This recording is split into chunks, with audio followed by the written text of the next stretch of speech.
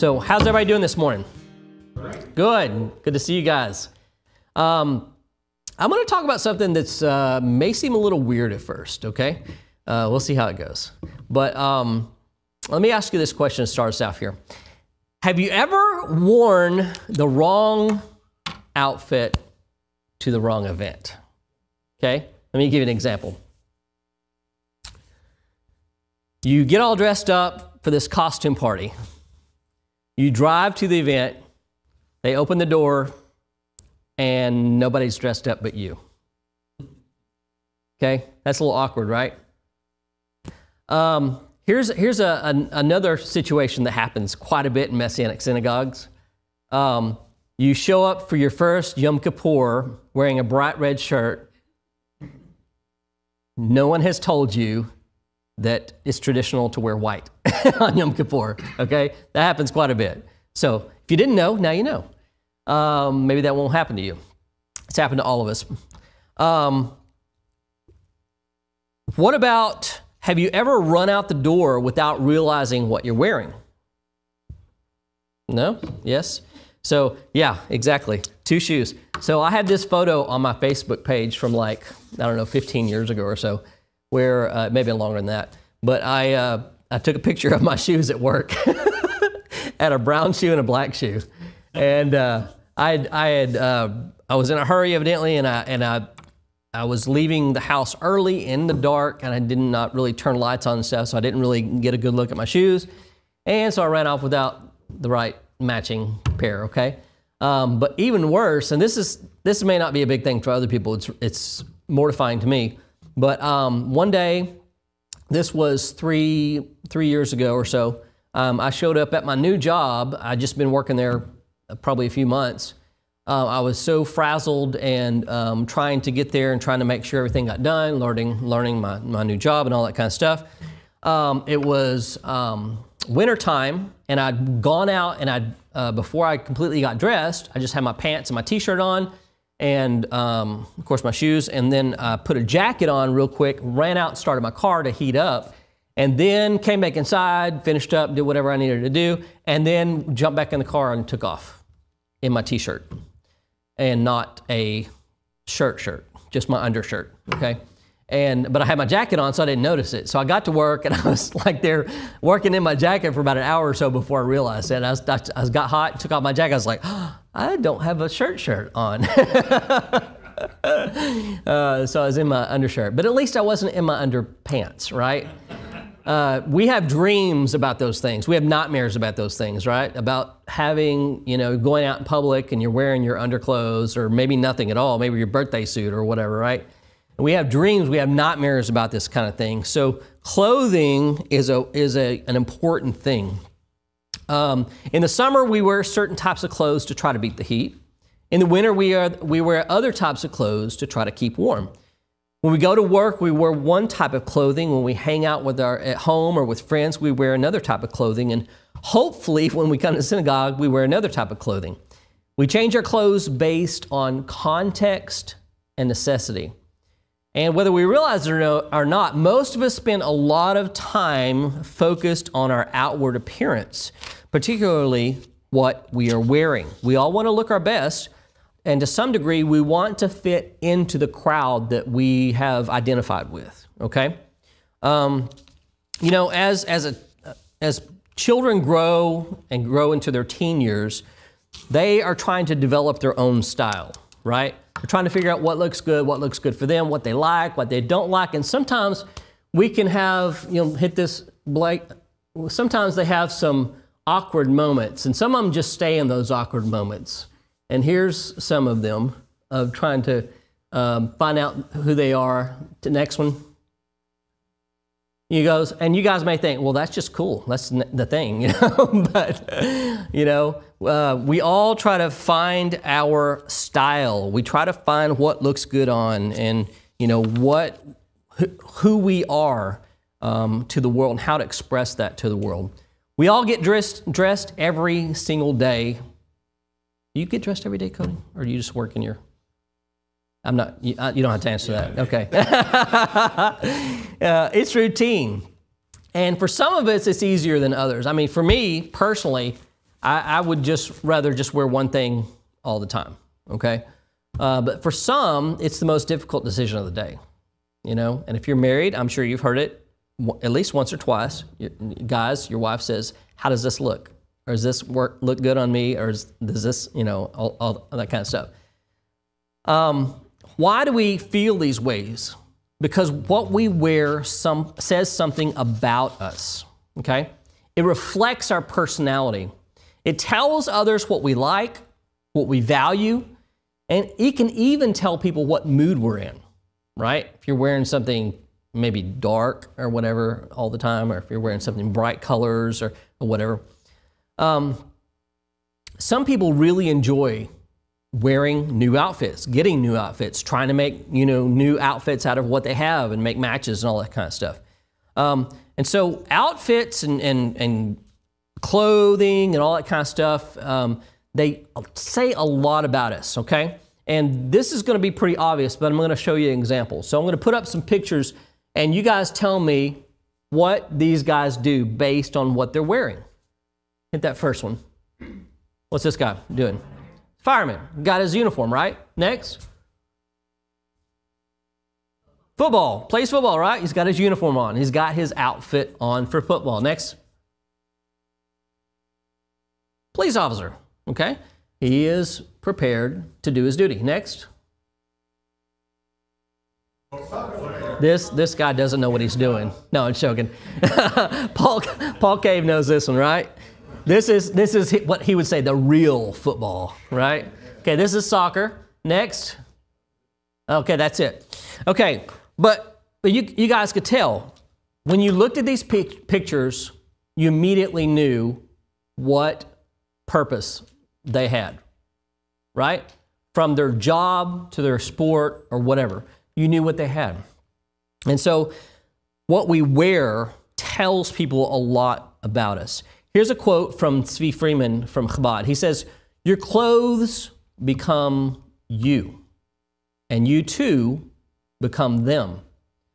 Much the same way that you identify with the character in a story and thereby live that story vicariously, so you identify with your clothes. Dress as an officer of the law, you become the law. Dress as a clown, and you begin to feel and act silly. Dress in a business suit, your demeanor becomes orderly and formal. Dress in track pants and a t-shirt, and you begin to chill. The bottom line is, whatever we wear affects us and how we interact with the world around us. So, if you were paying attention, you also realize that the garments played an important role in last week's Torah portion. Anybody remember this? Okay, last week's Torah portion was Vayishev. First, we learned about Jacob making a special garment for Joseph. What was that? It was his coat, right? And it invokes envy among his brothers. So we have this initial garment. Next, Joseph's brothers use this garment to deceive his father into thinking Joseph's dead, right? They tear it, they put goat's blood on it and all that kind of stuff, and they don't actually say the words. They put it up to the father and like, oh, something happened, you know, and his father's like, oh, he was killed. He's like, you said it, not me. And then we had this really bizarre incident with Judah and Tamar, right? And Judah and Tamar, I'm not going to go into the whole story there, really seemingly strange, especially to us in the West. How does she end up proving that Judah is the father of her children? Signet ring, staff, and cloak. There we go. Okay? So another garment involved with identity.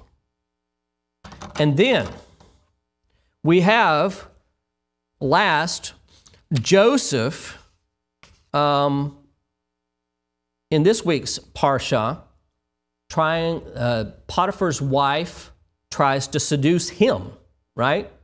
And he's like, I don't got time for that. And he said, he's basically saying, I want to honor God. I don't want to dishonor my master or God, and you're married. And so he takes off, and what does she do? She grabs a hold of his garment and holds on to it. He runs off without it. And she uses this as, quote, quote, proof, sort of like Hamas uses, right? Proof to say that he tried to force himself on her. And he, because of that, is thrown into prison. But the last thing in this portion is that when Joseph is finally redeemed and brought out of prison, what is he given? He's given new clothes by the Pharaoh. He has a new name even given to him because of this. Okay? So each of these incidents involves a garment that has a significant impact on the storyline. You might be thinking, well, where are you going with this, Darren? Are you about to introduce us to a new dress code at Shalom Macon? Well, the truth is, no, I'm joking. No, you don't have to run out screaming. Hang with me. So in the apostolic scriptures, Yeshua told a parable. I'm sure you guys are familiar with it, but I'm going to read the whole parable so we can get the context, okay? And we can get the details that we may lack from a synopsis. And this parable emphasizes how a person is dressed and the consequences thereof. You guys may be figuring out where I'm going. Matthew 22. And again, Yeshua spoke to them in parables, saying, the kingdom of heaven may be compared to a king who gave a wedding feast for his son and sent servants to call those who were invited to the wedding feast, but they wouldn't come. Again, he sent other servants saying, those who are invited, tell those who are invited, see, I have prepared my dinner, my oxen and my fat calves have been slaughtered, and everything is ready. Come to the wedding feast. But they paid no attention and went off. One to his farm, another to his business, while the rest seized his servants, treated them shamefully, and killed them. The king was angry. I would be too. And he sent his troops and destroyed those murderers and burnt their city. Now that's a little extreme. Then he said to his servants, the wedding feast is ready, but those invited are not worthy. Go therefore to the main roads and invite to the wedding feast as many as you find. And those servants went out into the roads and gathered all whom they found, both good and bad. So the wedding hall was filled with guests. Now here's the weird part about this. But when the king came in to look at the guests, he saw there a man who had no wedding garment. Now, I haven't done any research into this to know exactly what that was, but evidently it was a certain specific type of garment that you were supposed to wear at an event like this. And he said to him, friend, how did you get in here without a wedding garment? And he was speechless. Then the king said to the attendants, bind him hand and foot and cast him into outer darkness. In that place there will be weeping and gnashing of teeth. For many are cold, but few are frozen. I'm sorry, that's for here, not this. Many are called, but few are chosen.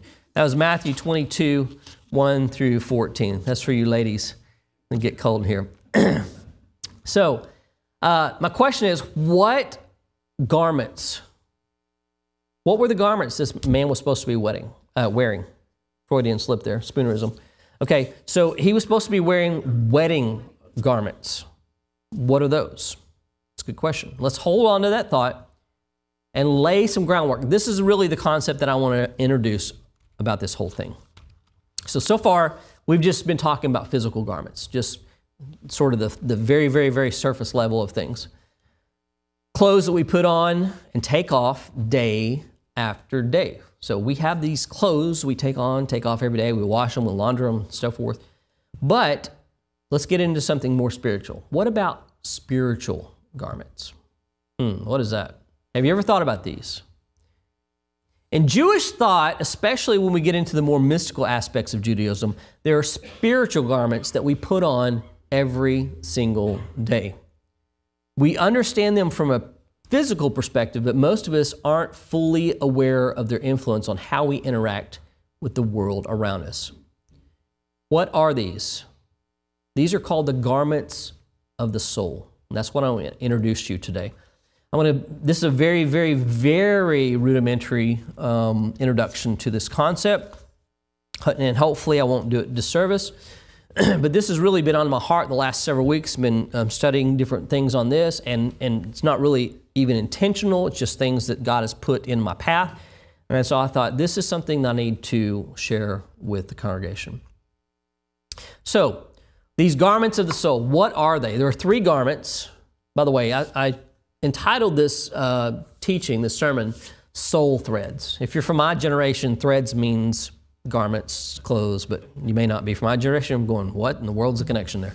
So anyway, soul threads, garments of the soul. So the 3 garments that we have as human beings that are these soul garments, the garments of the soul, are thought, speech, and deeds or actions, okay? And you might, when you first hear this, you might be thinking, well, how are these garments? Because they're simply who I am. I mean, garments you take on, and you put on, and you take off. What about these things? Thought? I mean, we're always thinking. Speech, deed. How does this even relate? Well, the problem is that most of us think of ourselves as the person we see staring back at us in the mirror when we look into it. Okay? But really, that's not who we are. That's this outer sort of shell and representative of who we are. Have you ever seen the movie Avatar? Not the Last Airbender, but the Avatar, the Blue Men.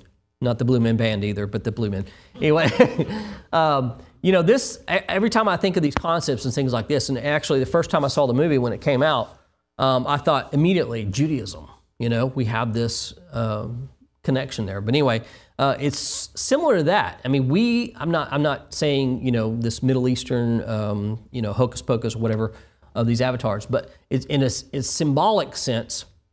We here on this earth are in this fleshly, you know, earth suit, you might say. But our true nature is our soul. And they're not inseparable. They're only inseparable at the time of death and before birth. But this is sort of a way we can sort of conceptualize it. When we look in the mirror, when I look at myself in the mirror, I see this guy, this handsome-looking guy. I mean, this short guy with brown hair, brown eyes, salt and pepper beard, etc. But is this really who I am? Or is it simply how I interface with the physical world? You see, unless we're highly spiritually aware and attuned, we forget that our true identity is not comprised of these complex carbon chains or molecules or whatever, but our true identity, like I said, is found hidden away in this elusive part. We can't touch it, we can't feel it, we can't see it, we can't put it under a microscope, whatever. Something in us called a soul. And in a large percentage of Christianity, the soul is simply something that needs saving so it doesn't go to hell. But within Judaism and Jewish thought, however, the soul is our very identity and our connection to God, while in this physical world especially. In Judaism, there are actually 5 parts of the soul, and we were talking about this a few weeks back. The nefesh, the ruach, the neshama, the chaya, and the yechida, okay? But that's a deep dive that we don't have time to go into, so we're going to just continue just saying the soul, okay? The point is, most of us live the majority of our existence trying to figure out how to connect with our souls. And that's why we attend synagogue, that's why we study, that's why we pray, and all that kind of stuff. But really, that's sort of reverse of what we need to be doing. Rather than trying to connect and find our souls, we need to allow our souls to drive our physical existence. So if we can figure out how to flip this around, then our connection to God can be really powerful. So let's talk about soul threads and how they are important. Okay, so these garments, what are they again? Can anybody name them? The 3? Number 1, thought. Number 2, speech. And number 3, deed, right, or action. Okay, these are you can also look at them like the tools of our soul. They're what our soul uses to interface with the world around us. Just like our clothing, you know, it helps us to interact and be a part of our society and do different things and be different things. These tools function similarly with our soul. These three actions pretty much encompass our lives and affect everything connected to us, okay? But why are they called garments? Once again, going back to this question, why are they called garments? That's sort of a hard concept to grasp. They're called garments because each of them can be taken off and put back on at any time. Well, you're thinking already, you're thinking, well, thoughts, how can you take that off and put that back on? You know, I can see some of the others. Well, we'll get there in just a second. So let's give a clarification. So deeds, how can this be stopped or started or changed or whatever? So here's an example. We can be driving toward our home and simply stop and go in a different direction. Okay, that's a deed. We can change our deed. Our deed can be doing one thing and then we'll immediately change it to something else. We can be in the middle of eating breakfast and jump up and head to work. We've traded one action for another. What about speech? Well, we can be talking about one thing and then immediately change the subject. If you ever talked to Wesley Jones, you know that's a fact. Love you, Wes. Although much harder for many of us, we can also keep silent when tempted to talk or to speak. Okay? That's how we can change, we can put on and put off. Now, thought. If you've ever struggled with ADD, then you know thoughts can change, often at the drop of a hat. Squirrel, right? But the question many of you may be thinking is, do we really have the power over our thoughts? Aren't our thoughts simply just baked into our core? Well, let me see if I can convince you, okay? Elvis.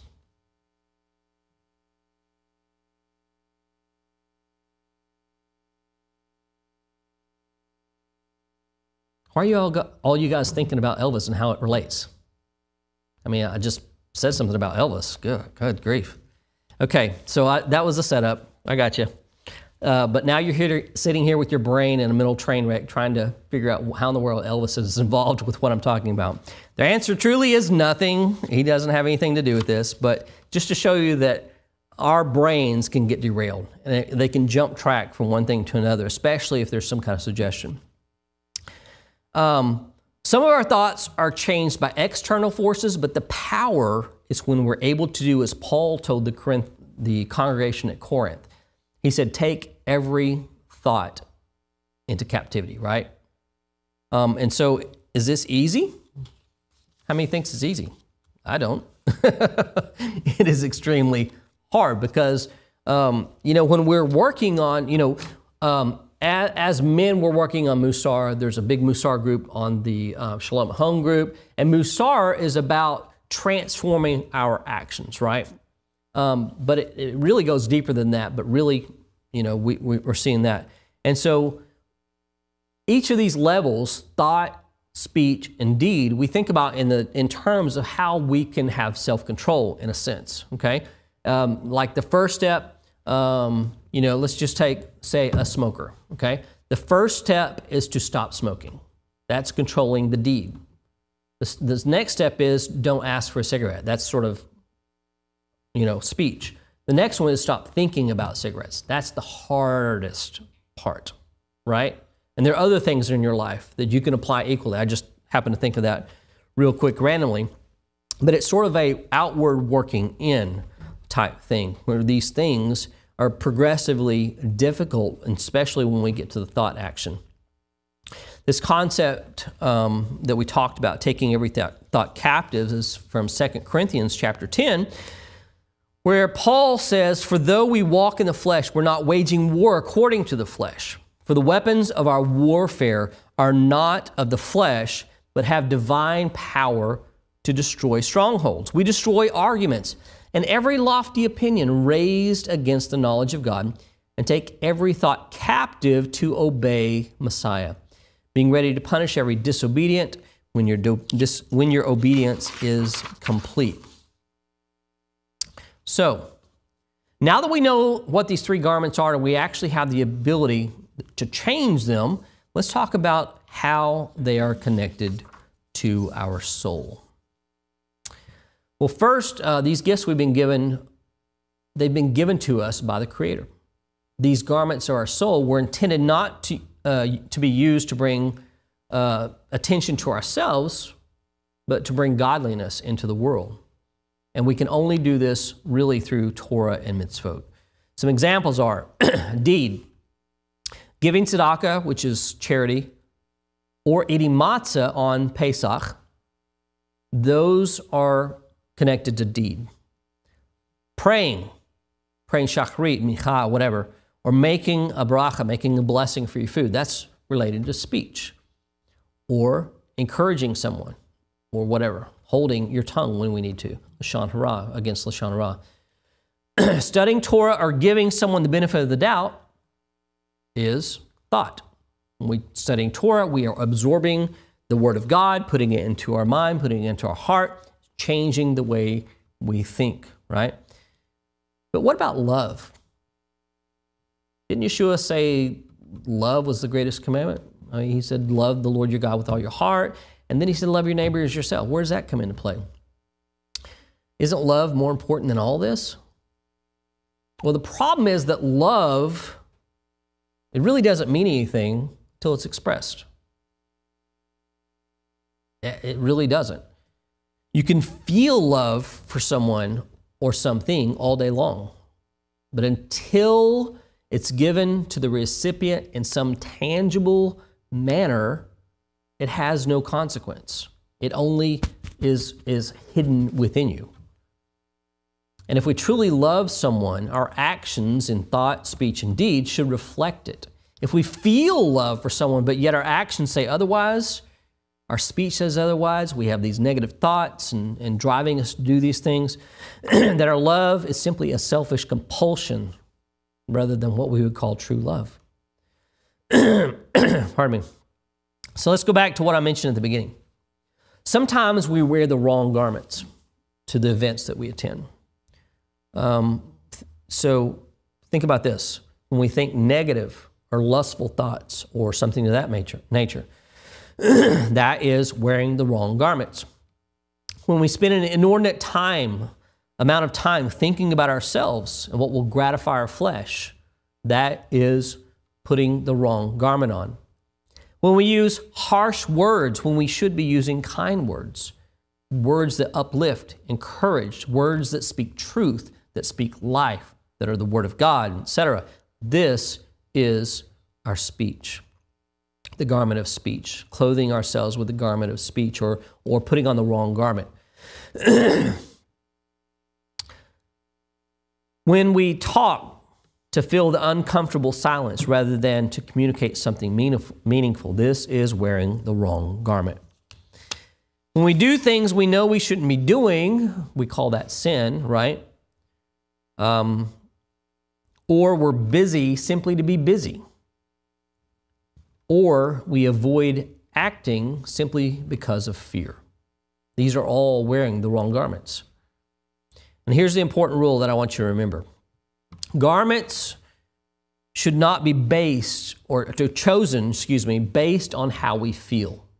Okay? That's how we usually wear stuff. It's based on how we're feeling in that particular moment. We may wear one set of clothes one day, and next week or whatever, when we pull that same outfit out or whatever, we're like, I'm just not in the mood for that. Right? It's the same thing with a lot of spiritual stuff too. I'm not in the mood for that. I don't feel like that. So garments shouldn't be chosen based on how we feel. They should be chosen based on the goal of our task. And the problem is most of us have forgotten our task. In the Torah, we have a dress code for the Kohanim. The Kohanim are the priests. So in order to serve at the Holy Temple, they have to wear specific garments, right? I mean, they can't go in there wearing their pajamas like they're going into Walmart. They can't go in wearing blue jeans or whatever, right? They have to go in, they have to show up wearing their white linen garments, nothing else, right? They don't go in there wearing their bling. They have to go in wearing their uniform for service. This is what Hashem requires of them. This is why they have to do that. But the question is, what does He require of us? What garments does he want us to wear? And I'm not talking right now about physical garments. I'm talking about spiritual garments. Most people engage in spiritual matters only when they feel some sort of excitement about them. Okay? For example, Passover, Sukkot, and Hanukkah are normally the most well-attended events in a Messianic synagogue. Okay? Now, why? Because there are a lot of food and a lot of fun. But, you know, most holidays like this are attended well, but, you know, you say this is a work day or this is Yom Kippur or whatever, and the attendance just goes. Now, fortunately, we're blessed that our synagogue is not that way. I mean, we struggle with some work days, but like Yom Kippur, we have a really good attendance, and it's amazing. To use Rabbi Damien's phrase, most people are content to be bystanders rather than builders. That's our whole theme for this, probably this whole year, this coming year, is that we are content to be bystanders instead of builders. But at Shalom Making, we're working to change the culture of our community where everyone is a participant. We're blessed to have an amazing turnout at these times at Shalom Making. We have some amazing people that are spiritually hungry. We have a lot of online folks that are joining us online for events as well. And we have a lot of people that are willing to roll up their sleeves when necessary. And a lot of you guys have stepped up to the plate recently, and we're so, so thankful. But still, the 80-20 rule still hasn't quite been broken. So I want to encourage you guys, especially our locals, to step up to the plate and find out what you can do to help rather than simply enjoy the work of others. Now, let me go back to this main topic here. Earlier, I read the parable that Yeshua told of the wedding feast, right? Remember that? The guy was thrown out because he didn't have his wedding garments on. This may sound harsh, but I think what Yeshua was trying to communicate is that we have to take our responsibilities as disciples seriously. If God says, this is what I expect of you, then we have to say, okay. And we can't be put on these garments based on how we feel.